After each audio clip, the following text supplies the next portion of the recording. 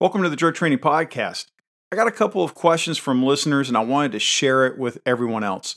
The listeners wanted more information on salvia, which is a hallucinogenic drug, and another listener wanted more information on Sizzurp, which is an opiate. Both are completely different and both are used infrequently, but they do show up enough that other cops, parents, and drug-free businesses should know about it. Welcome to the Drug Training Podcast with Keith Graves, a police officer who spent 28 years specialising in drug investigations and who regularly teaches law enforcement officers, private businesses and concerned families on spotting and dealing with drug use. This podcast is the essential resource for both professionals and individuals who need practical help, advice and insight. Now, here's your host, Keith Graves. Welcome back to the Drug Training Podcast. I'm your host, Keith Graves from OnlineDrugTraining.com. Before we start, I want to ask my listeners for a little bit of help. I'm starting my thesis for my master's degree. The topic is about drug abuse by police officers. As part of my study, I need to talk to as many police officers that have suffered from drug abuse as possible. The interview that I do with them will be completely confidential. So if you or someone you know is a LEO and has suffered or is suffering from the effects of drug abuse, contact me at podcast@onlinedrugtraining.com. I will be the only one monitoring that email address, so I'll keep all of your information completely confidential. Okay, back with the show. This week, I'll be talking about salvia and Sizzurp. These are two drugs that are completely different, but came up in questions by listeners looking for more information. So here we go. First off, salvia is really called Salvia divinorum. The history of its use goes back to the Mazatec Indians, and typically people smoke it, but it can be orally ingested or chewed. When people smoke it, they're going to smoke it in a marijuana pipe, in a marijuana bong, or similar like you would smoke marijuana. It has hallucinogenic effects, and with larger doses, it's similar to PCP or LSD. It's very, very intense. In fact, in the show notes that I'm going to put at onlinedrugtraining.com. They won't be necessarily in the show notes that you see on iTunes or whatever service you use to listen. But if you go to onlinedrugtraining.com and you look up this podcast, The Briefing Room, I'll make sure I put a couple of videos of people under the influence of salvia. Also, I'll put some influence videos of people under the influence of Sizzurp as well. Salvia divinorum, where are you going to buy it? You're going to buy it usually at a head shop. I've seen them in gas stations. You can buy it on the internet. And it's come in different strengths, and it's going to be measured in X's. So like 5X, 10X, 15X. 5X is the least powerful. If you have 10X, it's going to be more powerful than 5. 15X will be more powerful than 10. The effects that you have from salvia can vary from a subtle experience to a full-blown psychedelic experience. Because of the dissociated state that the user is going to be in, most users remain unmoving during their experience. If a user does become mobile, they risk injury due to extreme impairment of their motor skills. So most people, when they use salvia, they have somebody there called a sitter, and it's somebody there to monitor them to make sure that they don't do something stupid that's going to get them hurt. So when we look at the amount of time that people are going to be high on salvia, it's really short. Short enough that if somebody was going to call you about their bizarre behaviors, by the time you show up and get to the call, they're going to be completely sober. So the total duration that they're high is going to be anywhere from 20 to 45 minutes. That's really short. When you look at LSD, you're high for upwards of 12 hours. So realistically, it is super, super short. The onset is anywhere from 20 to 60 seconds if they smoke it. And they plateau out, meaning that they reach the highest point at 5 to 10 minutes. And within 15 to 30 minutes, they start coming down. And the after effects, think kind of like a hangover, is there for 15 to 20 minutes more. When you buy it online or at the head shop, it's going to come in these little silver packages with just a few grams of the product.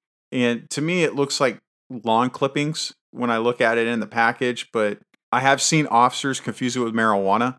I'm not sure why, because they look completely different, but I've seen people get confused. It'll be in that little silvery package that you see sold in a head shop. It's pretty cheap when you look at the high. Now, the legality of it, it's legal in most states. Now, there's a few states that have outlawed it or have restricted use from minors, but realistically, it's not a controlled substance right now, and you really don't have a lot of charging opportunities with it. However, you still have DUI.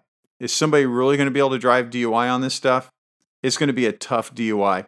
Number one, they're not going to be able to function properly to even start the car. In fact, I'm going to show you a video.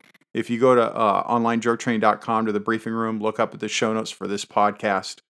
I'm going to put in a video of a guy that tries to drive on salvia. It's absolutely hilarious, and you'll see why it's almost impossible for them to drive. Okay, so the hallucinogenic effects that you're going to see on that person when they're under the influence, you'll see stimulation, synesthesia, which is a transposing of the senses, tremors, sweating, hyperactivity, paranoia, disorientation, confusion, obviously hallucinations.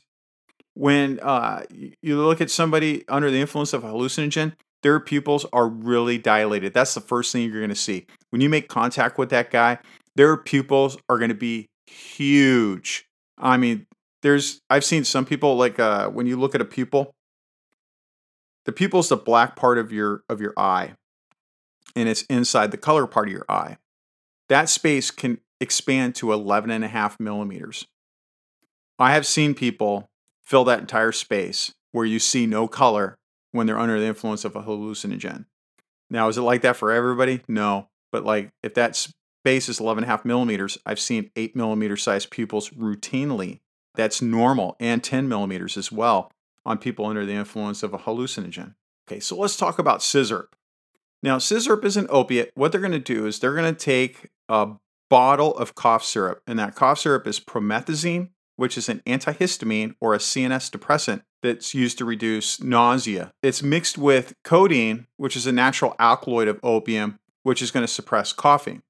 So it's codeine, this opiate, mixed with a CNS depressant, promethazine. If you were to get a bottle of this from the pharmacy because you had a bad cough, you'll go pick it up at the pharmacy, you'll bring it home, and that bottle will probably sit around for a few years, and you'll barely make a dent in it. And you'll forget about it, it'll expire, and you'll throw it away at some point. These guys are going to drink a whole bottle. So what you're going to end up doing is you're going to, well, this isn't a how-to class, but this is what they're going to do. What they're going to do is they're going to go ahead and take that bottle of Sizzurp, or a bottle of promethazine with codeine, and they're going to mix it up with Sprite or some other soda. Sprite's the most common one that I see, or 7-Up. And they're going to pour that into a 2-liter bottle that has Sprite in it. Then they're going to put Jolly Ranchers in there, and then they're going to shake it up. And then they're going to pour it, once it's all mixed up, then they're going to pour it into a cup, and it seems like it's always a styrofoam cup with crushed ice, not ice cubes, but crushed ice. And then they're going to pour it in there, and they're going to sip it for a while. In fact, when you look at some of the slang terms, like lean, it's meant that you just lean back and you drink it. It also goes by the nickname of purple stuff, Sizzurp, purple jelly, syrup, drank, perp. Really the biggest ones that I see, perp, purple jelly, purple stuff, lean, and Sizzurp are the ones that I see used out on the street most often. When you see somebody under the influence, they're going to have the general indicators just like every other opiate drug. Think like heroin or something. They'll be on the nod, meaning that when you're looking at them, it looks like they're asleep or like they're trying to stay awake. They'll be on the nod like that. But something to keep in mind for the officers, when people are on the nod, it looks like they're asleep, but know that they know everything you're saying. So as an example, we were doing DRE certifications in Stockton, California, which is a lovely city. We had a guy that was on the nod. And I was instructing some students on another person on how they were going to do their DRE or how they were going to do their DRE evaluation. When I woke the guy up that was on the nod and told him, hey, we're going to go do an evaluation, he had recognized me and I had arrested him before. He said, hey, let you guys know that I heard everything. And I'm like, oh, what'd you hear? And he goes, that guy right there, he's building a new house, is having a deck put in, and gave some explicit details about where this guy lived. So just keep in mind, just because their eyes are closed doesn't mean that they're asleep. They'll have euphoria, droopy eyelids, a dry mouth, slow reflexes, nausea, a slow, raspy voice, and constricted pupils. Constricted pupils are going to be the first thing that you're going to see when you walk up on them. I mean, you might see the appearance of them being very lethargic and slow, You might see them on the nod, but when they open up their eyes and you start having a conversation with that guy, you're going to see pencil point pupils. They are going to be super small, smaller than 3 millimeters. So some other things about purple drink. There's a kind that Kaiser, a hospital on the West Coast, dispenses to people that are asking for it. Theirs is not purple. Theirs is clear. And that's not the one they want. They want the purple stuff. I don't know why. It's exactly the same. It's got the same stuff in it all the way around, but they want the purple stuff. So just know that that's what they want. Okay, those are our alert tones. Those are what police officers hear in their cars when dispatch wants everybody to pay attention because something important is happening. We're using it in this session so we talk about an article that's important for you. Here, I'm looking at an article from San Francisco's CBS affiliate station, KPIX. They ran a story called Fungus in Medical Marijuana Eyed as Possible Cause in California Man's Death. Just to sum it up a little bit here, they had a guy die. He had a beatable cancer. He was a young man that had a cancer that he could beat, and he was also a medicinal marijuana patient. And the young man had died from a fungal infection, which was unusual. So knowing that he was a medical marijuana user, the doctor backtracked and realized that there were several other patients that had fungal infections that were causing them problems. So the doctor joined forces with Steep Hill Laboratories in Berkeley, and they test marijuana on a routine basis around California. Steep Hill said that, and I quote them, "We sometimes see 20 to 30% of our samples coming through the lab significantly contaminated with molds." So they gathered 20 samples of medical marijuana from across California. They took them apart, pulling out a range of dangerous bacteria and fungi, which they analyzed right down to the DNA. 90% of those samples had some type of mold or fungus in it. Now, for cops that are working marijuana grows, we know that's no surprise because they're disgusting places. But what I want to bring up is it's important for us to make sure that we wear proper safety equipment when we work marijuana grows. If people are dying and getting sick from fungus from using just a little bit, we're talking they've got a couple grams or maybe an ounce or two, you're tearing down marijuana grows or you're recovering 40 pounds of marijuana. What's that going to happen to you? You're going to have significant health problems. And I've been advocating for a long time. If you take down a marijuana grow, you need to treat that like a drug lab. You need to be wearing level B, which is a respirator in a Tyvek suit, and you need to have decontamination procedures in place when you're done. I know a lot of cops, I was one of them, where we didn't think marijuana was a problem. You'd chop down a marijuana grow, and that stuff would be all over your clothes, and you would laugh when you got home that you smelled like a dispensary. But now you're bringing that into your house too. So it's really important if you're dealing with bulk marijuana or you're dealing with a marijuana grow, you have to wear level B to protect yourself. I got a good friend of mine who was a cop assigned to a marijuana task force up in Northern California. He got the fungus in his lungs and he was on a ventilator for 2 weeks and almost died. This is serious. There are a lot of cops that have been contaminated with this fungus. So here they did the study and found 90% of the samples were contaminated with a mold or fungus. You need to protect yourselves. All right, that's it for this week. I hope you enjoyed the show. Do me a favor, rate, review, and subscribe to us on iTunes. You can also find the show notes, not just here on iTunes, but look for better show notes in the briefing room. I'll put up a blog that'll have this podcast up with it, and I'll have a little bit more information and videos for you as well.